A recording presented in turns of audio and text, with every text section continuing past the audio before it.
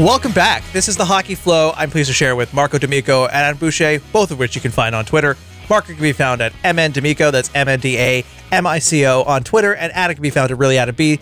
And you can know how to spell that. If you don't, well, you might have to change the podcast. Let's get right into it. I'm AJ Cordero. Let's get into the hockey summer that we had. It was kind of nuts. It was kind of all over the place. We thought certain draft picks were getting picked, then huge upsets. We remained quiet through all of this, except, of course, if you were following Marco D'Amico on Twitter, he was most certainly not quiet. But in any case, we will have the time now to articulate everything, because today is Tuesday, August the 23rd, 2022. So we've had a lot of time to digest this information. There's been more trades. There's been more backroom choices that have been made at the Habs organization. Let's get right into it. Marco, where do we start off? Yeah, so I guess we could start immediately with the draft, if you're following the Canadians here. So, I mean, the shock of Juraj Slafkovsky going first overall, when all intents and purposes up until the very day it looked as if it would be Shane Wright going first overall. In fact, Shane Wright sliding to fourth overall at the end of the day. So, being live at the Bell Center and being able to witness that, the shock was real. What was really interesting about that pick, and it's always going to be like this weird kind of like D-Day moment for people that were in the stands. In the media section of the Bell Center, we were all just kind of sitting. So you have the accredited media for the entire NHL kind of sitting in the stands right across from the stage on the opposite end of the Bell Center. And it's 6 o'clock. Draft starts in about an hour. And all of a sudden, the betting lines are starting to shift. And you see Shane Wright's lead slowly start to go away. And then with not even 10 minutes left to go to the draft, they're equal. The draft starts, and boom, Slafkovsky is now the favorite. They've closed the betting lines. And then you heard Kent Hughes call out his name, and the Bell Center was in shock. It was incredible. You almost heard a pin drop at a certain point. And it took all of 10 minutes, and that shock became a party atmosphere as soon as they announced the Kirby Dach trade, where the Montreal Canadiens traded Alexander Romanov and a fourth-round pick for the 13th overall pick in 2022, and then flipped that and a third-round pick for Kirby Dach. So a lot of fans thought that the Canadiens were trading up to pick fourth overall and finally select Shane Wright, but it turned out that they were going after a bigger, faster center in Dach instead of Wright.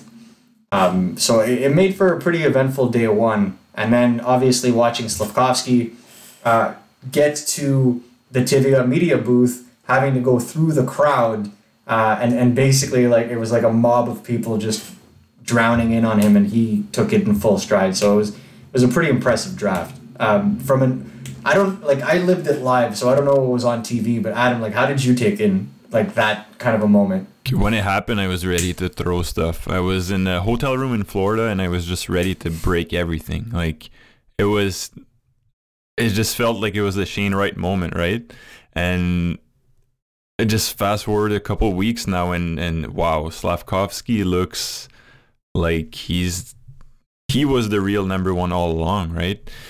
It's a difficult thing to look at, because I don't think he was necessarily the number one all along, but his trajectory put him in the conversation for number one, and then he became the number one because that kind of a rapid developmental growth, given the unique style of play that he plays, I think, that's where you kind of make the point. And, Jeff Gorton and Kent Hughes have actually each individually said that in their decision for picking Slafkovsky, they actually mocked the next two drafts to see what kind of players are going to be available there. The way the Canadiens are set up right now, they might be picking top 10 again this year in 2023, and 2023 is loaded, and I mean loaded, with top six centers.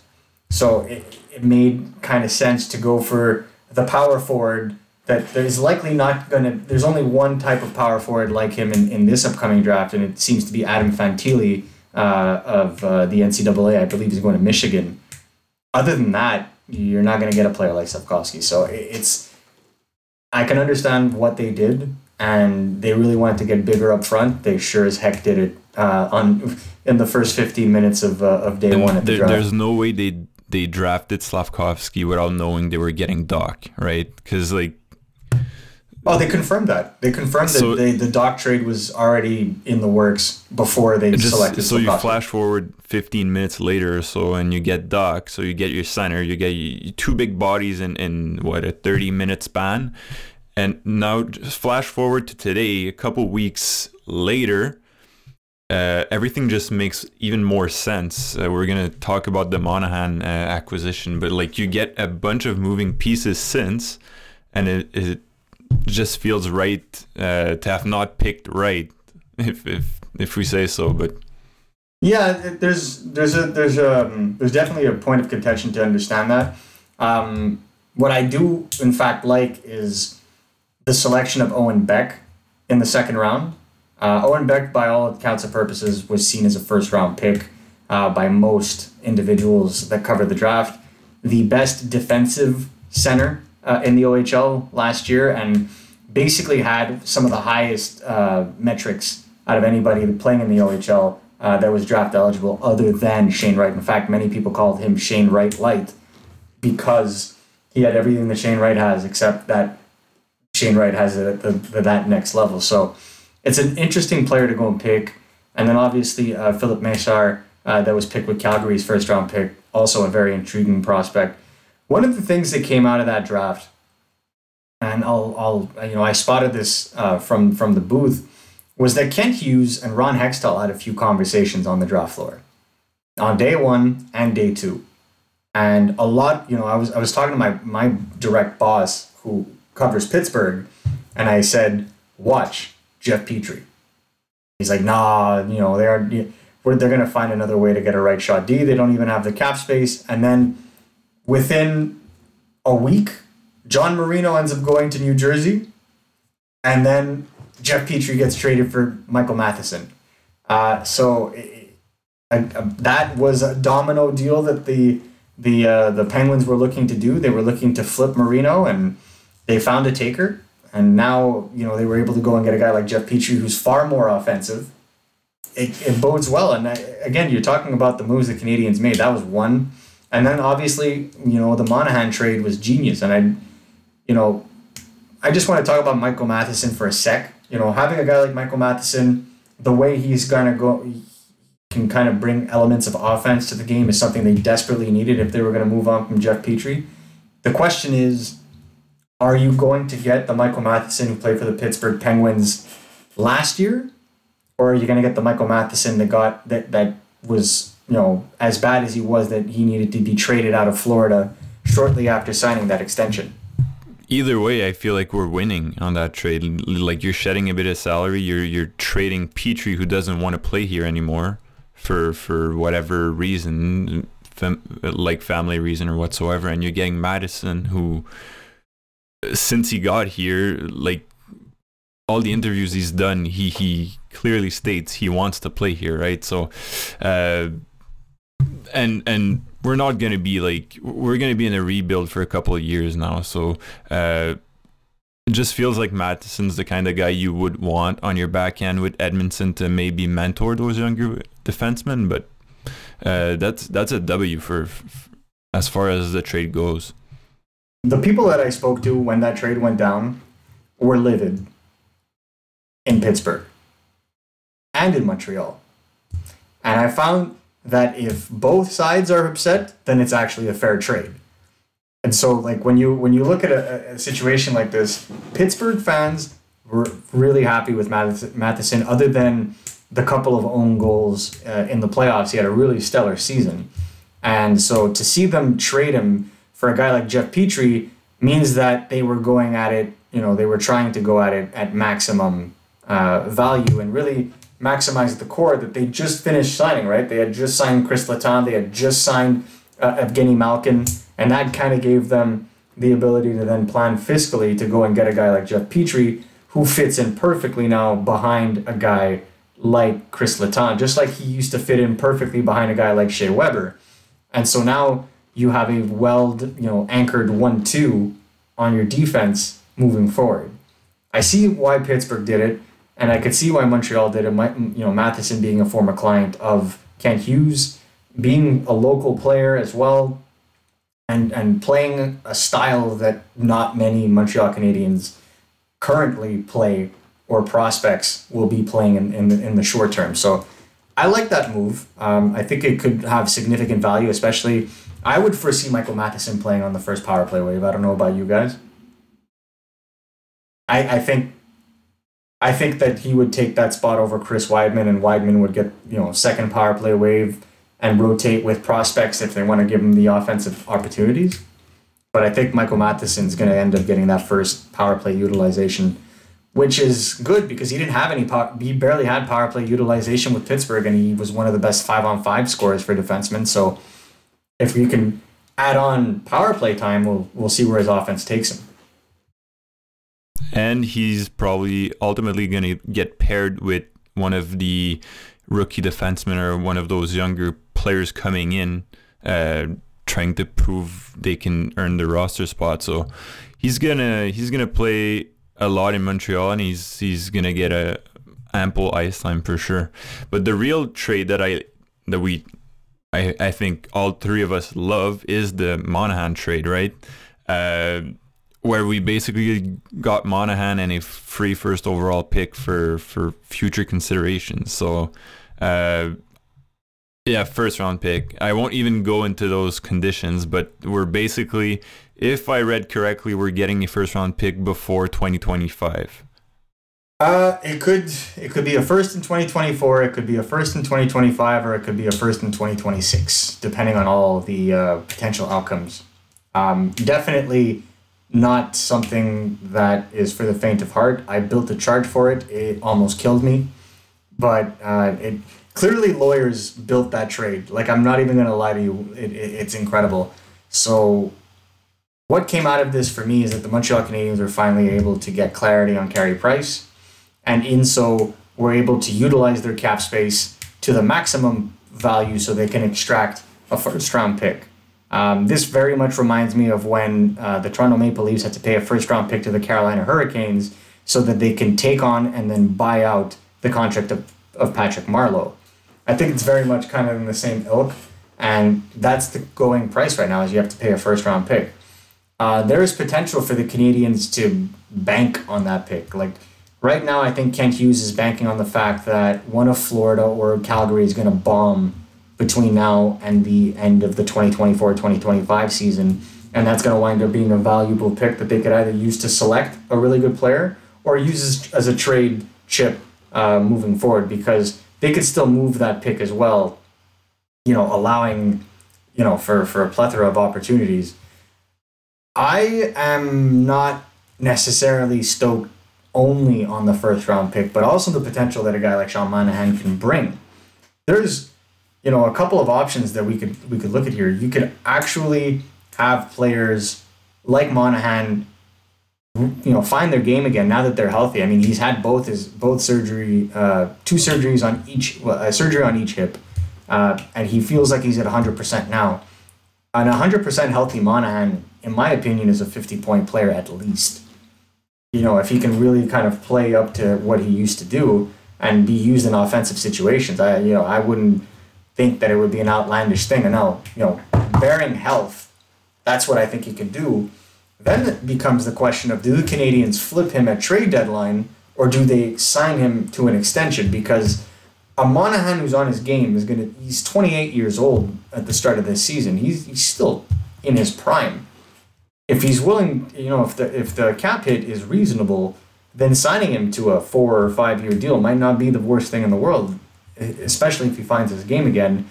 But then again, you went and signed a guy like Kirby Dach, you went and traded for a guy like Kirby Dach.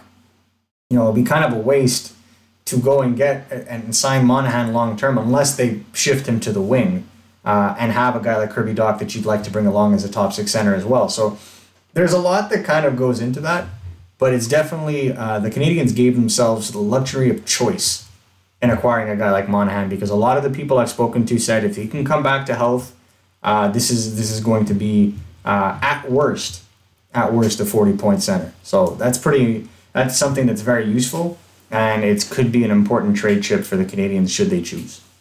Yeah, and I feel like most people are like they see Monahan as just flipping him at the deadline for I mean, he's getting a first round pick if healthy. If he's a rental for a cup run for the team that acquires him, he gets at least another first. But I would just love to see the Habs extend him for a fair cap hit for a couple years. If it's a low cap hit, why not play him on second or third line? And he's a young veteran. He's 27, so he could be a good young mentor for the younger centers. And we mentioned Doc, we mentioned Suzuki, even Jake Evans to an extent. So I would just love to see Montreal extend him if he's healthy enough and plays up to a certain potential for sure. Yeah, I mean, there's definitely going to be options. There's a lot of bodies they've brought in. I mean, we haven't even talked about the Shea Weber trade that brought in Evgeny Dadonov either. That's another player that, is going to be interesting to look at because Dadonov, again, another player that is set to be a free agent next year, like Monahan, again, giving them options at trade deadline if they just, if they're able to bring up these guys and play them to a degree where teams are interested in acquiring them for their own playoff runs, well, then that will allow, these kinds of moves to happen at deadline. The Canadians are, for all intents and purposes, going to be sellers at deadline. And at that point, you have, Jonathan Drouin, you have Monahan, you have Dadonov, you have Byron, you have Jake Allen. There are a lot of players that the Canadians can move on from at deadline to, allow the kids to kind of come in and finish the season. So I really like the flexibility that they've offered themselves because now they've opened up a lot of cap space for future years, but they've also given themselves a little luxury and the ability to spend that money as they see fit moving forward. And if we're actual sellers and we saw all those names we mentioned, how many picks are we going to get next draft? Like, you try and bank the most you can next year? Do you try to bank for future years as well? It's going to be interesting to see what Kent Hughes does. Yeah, I mean, he's got options. Definitely going to be something interesting. For me, I think that, the benefit that he has is that you're putting your young players with talented players, which is always important. You're surrounding them with talent, experience, and that's what you want. It'll help them in their development, but at the same time, you have valuable trade chips that you can use when the time is right to flip for further young assets and continue to kind of replenish your roster with key veterans throughout your time, because now they're going to be, they're going to have over 20 million in cap space next year with, their main free agent is going to be Cole Caulfield to sign, right? So you're going to be able to kind of play within that and decide, what do we need to add? What do we need to do? Who do we need to target? And they're going to have far more flexibility to do it than they have basically since the summer of 2020. So let's look at some other Habs news, and specifically Stéphane Robidas named to the assistant coaching position. Newest member. This was news that came out about a month ago, but we're covering it now because that's where we're doing the show. Adam, take us off. Yeah, so Stéphane Robidas was named assistant coach. He's basically going to be joining Martin St. Louis and Alex Burrows behind the bench. I love the signing. He's going to be able to mentor. We mentioned the Habs are going to have a very young defensive core. I feel like he's just a great coach to have behind the bench and basically to help those younger defensemen ease into the NHL.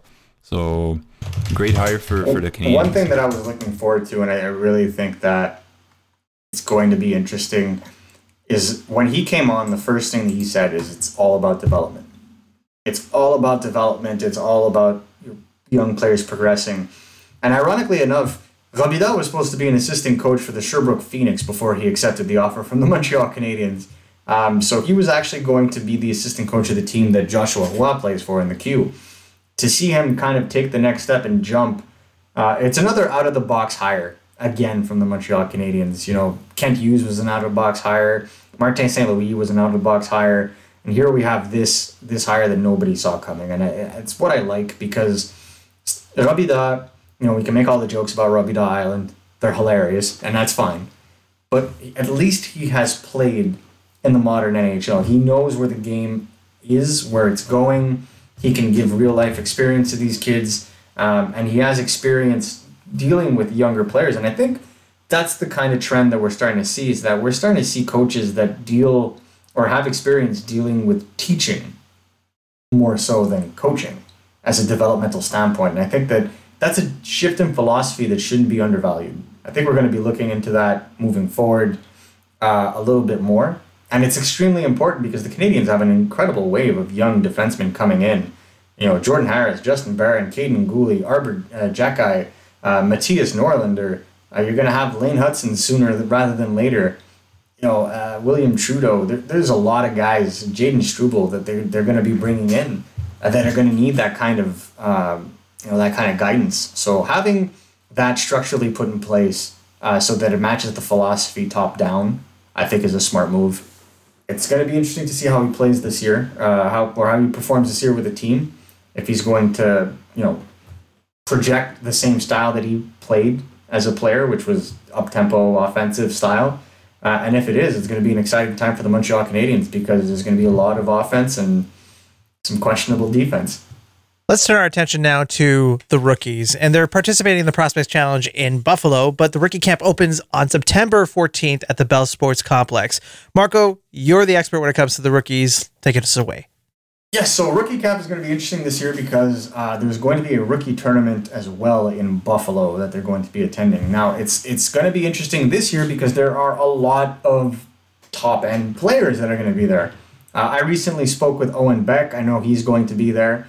Juraj Slafkovsky and Philip Mesar are already in Montreal and are expected to be there. There's going to be a lot of fun to be had at that camp because there are a lot of players that have either are on the cusp of turning pro or would be valid AHL players at this point if it wasn't for the CHL, NHL agreement, such as a guy like Joshua Roy. So you're going to have a lot of these picks kind of coming together at the right time. Even Caden Gooley, Arbor Jacki, it's going to be interesting to have them all together at once because it hasn't been the case for one reason or another, COVID being the biggest detractor of it all. You're going to have it all this year, and you're going to be able to see them against the opposition's, the other organizations' prospects as well. And I usually we don't see that many, or we haven't seen that many in the past. Players go from rookie camp to the main camp. It's usually the older players, the players that are like 21, 22. I think we're going to see a lot this year. I think we're going to see at least 7 or 8 of the names that I've already brought up are going to be at the Canadiens' main camp. And you might see some 18-year-olds, like obviously Slafkovsky and Mesar are going to be at the Canadiens' main camp. I'm not worried at all because they need to know where those guys are going to play in the hierarchy. But I wouldn't be surprised to see Joshua Roy again invited to the main camp. I wouldn't be surprised to see an Owen Beck surprise and be invited to the main camp.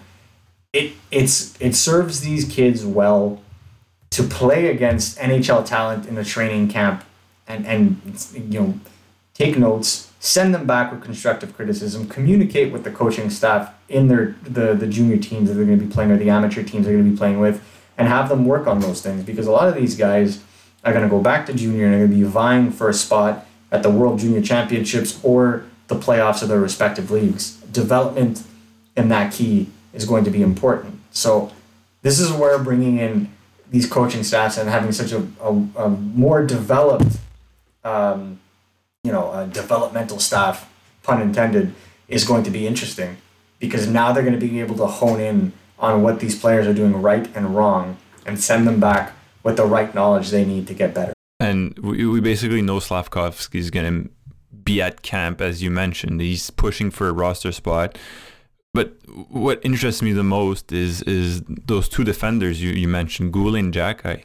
Like they've both dominated their junior leagues, and they're like both are done with juniors. Like they have to play either in Laval or get games with the Canadiens. So I can't wait to see them at camp and how they've developed up until now, and I can't wait to see them at the Montreal camp as well. Yeah, and their camp is big, especially for Gooley because he skipped on the World Junior Championships, right? He was the captain of the December edition and was advised not to go. In fact, the Canadians advised practically everybody that had a shot to make the roster not to go to the World Junior Championships this year, mainly because it's the first big camp that this new management team is going to get to have, and they're going to want to see their players at their best so that they can make the best decisions on where to send them for their development. And a guy like Caden Gooley has a legitimate chance of cracking this roster.